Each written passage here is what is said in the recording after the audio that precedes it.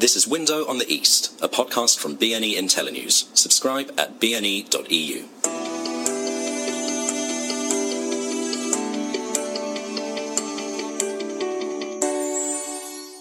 Hello and welcome to Window on the East with me, Ben Aris, the editor of BNE IntelliNews. Pharmaceuticals today, and it's a good example of the development of retail in Russia. Everybody needs medicines, and Russia is still a long way from being able to make its own.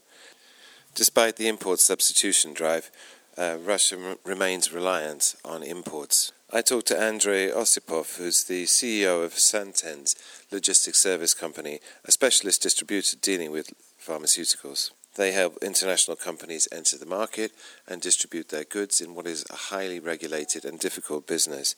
At the same time, they're building a logistics system that's going to be able to reach down and deliver drugs to every pharmacy in every village in the country.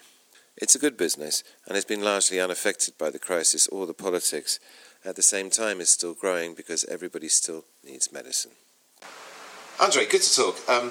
So let's start with your business. The pharmaceutical market has been growing, and that Russia remains actually still very dependent on imports. And you provide a service to both international big pharma and Russian big pharma, which is a logistical service that brings pharmaceuticals, gets them certified, ready, and then you send them out to the pharmaceutical companies can then start from your warehouses and distribute them. Is that right?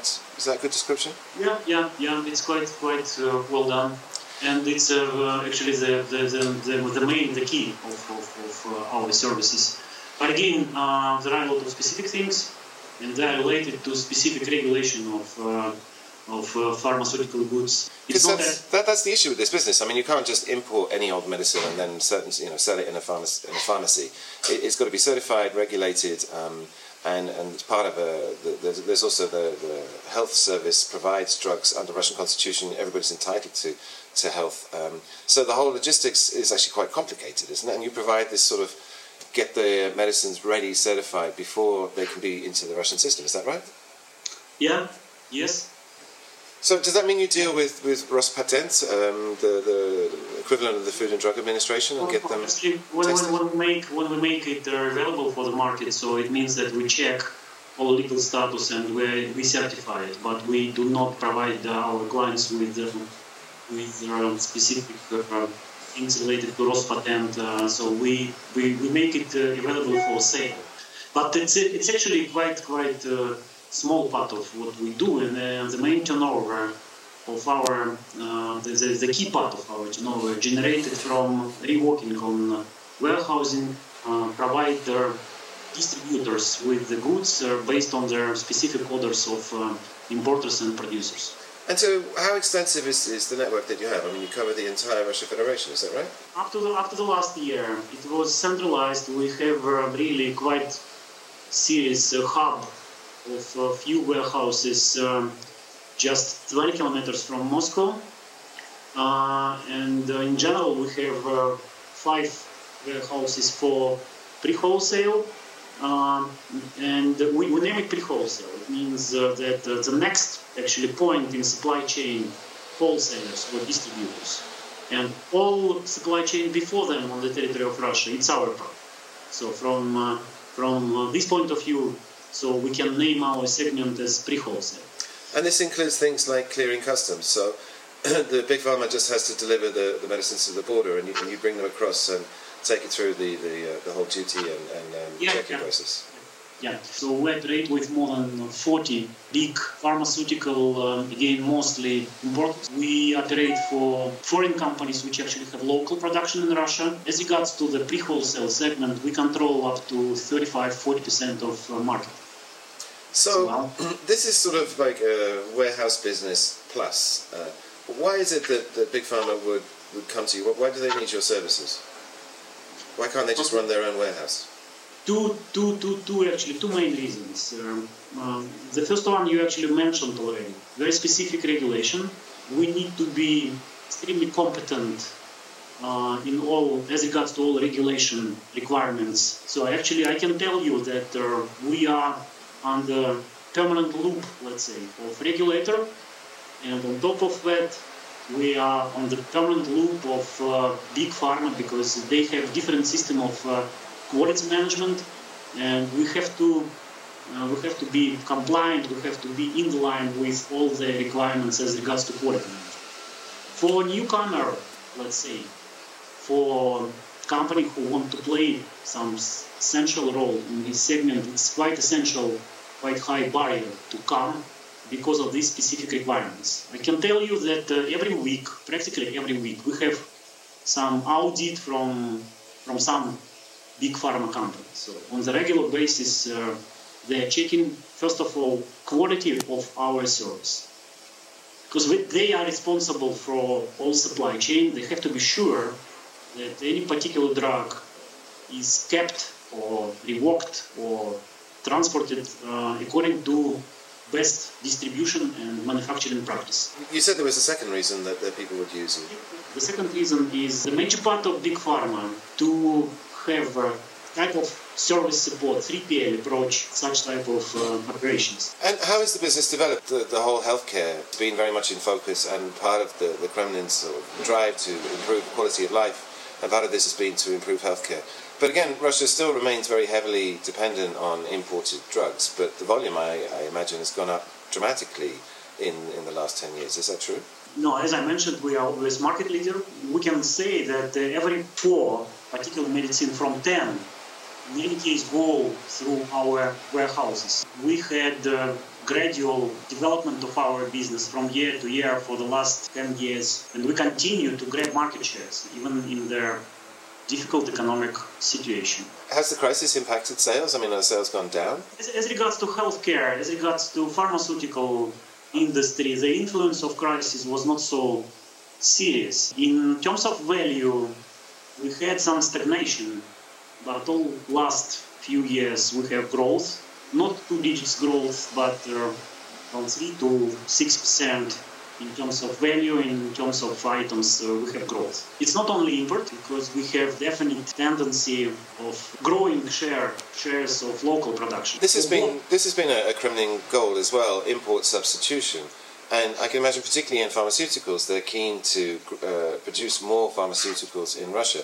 I mean, doesn't that mean over time you're expecting the imports to tail off, or at least to stabilize, as the domestic production grows? I mean, how is that working out? Generally, we expect that the share of import will go down, not significantly. In many cases, the driving tendency of that caused by the plans of big pharma to substitute the import by local production. So it means that we are not losing clients. So we start to serve their local volumes, not imported volumes. How far has that gone, though? That's very interesting. I mean, because typically you see that trade leads to investment, and there's a rule of thumb: each $8 of trade ends up as $1 of investment. Because as the market grows and relationships develop, then it makes more sense to invest and build local production. But isn't this still very at an early stage where international pharmaceutical companies are actually setting up production in Russia, or is it already quite advanced? It's not so simple, actually. Let's say that we have, first of all, generics and originals. And if we talk about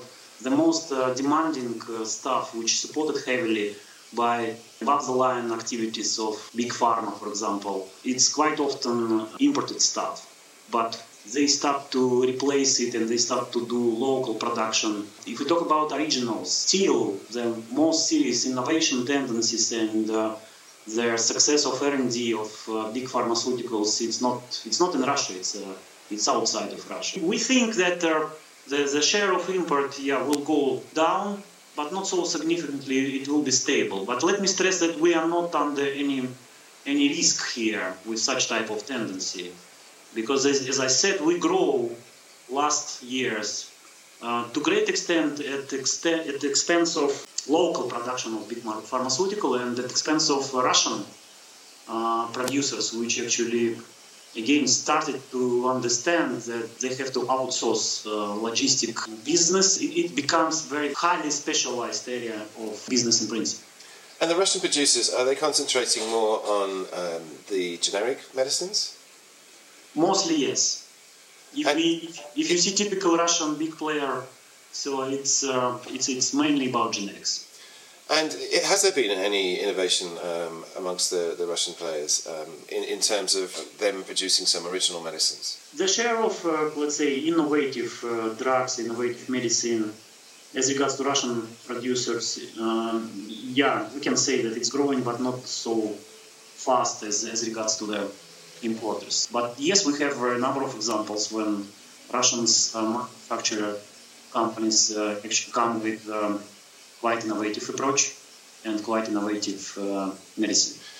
And the last issue is, I've been vaguely aware of this story for a while, in so much as that there is a government list of drugs that are covered by the budget, if I understand this right, that are seen by the state as key. But there's been talk about revising this list, and actually getting on this list is really important part of the business for international players as well, because it changes, there's a subsidy for the consumers of the pharmaceuticals.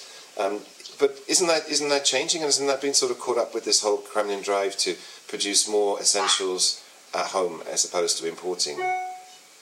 It is changing. Is it changing? It is changing into direction which you mentioned, but I cannot say that it's a dramatical change. So yes, share of these drugs, imported drugs of such type will be less, but I cannot say that it's dramatic cut of import in this area. No. Because at the end of the day, I mean, Russia does remain heavily dependent on imports, doesn't it? I mean, for a lot of essential drugs, or at least effective drugs. Yes, Russia is still heavily dependent on import, and it's not only ready drugs, but it's substance for drug production as well. So, yes, we still keep this dependence on the market level. And last question, what about your plans for the future? I mean, are you going to continue trying to expand your market share, acquisitions or new directions, IPO, sale to a strategic, I mean, those kind of things?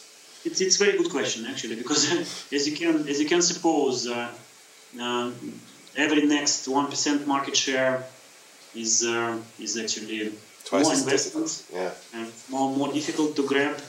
So, and our company actually considered such type of position a few years ago, and we developed a new strategy. We still keep our strong position, and we grow in the wholesale segment. But what we launched last year is new service, again for manufacturers, for big pharma. And what we offer them now, we offer service of direct deliveries to pharma retail. And it's extremely important because we have a growing consolidation process in retail.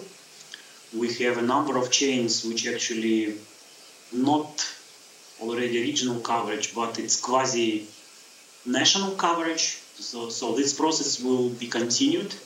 And the demand for straight delivery, straight operations with retail directly from producer, from manufacturer, the demand is growing. We'll start the first regional warehouse in April.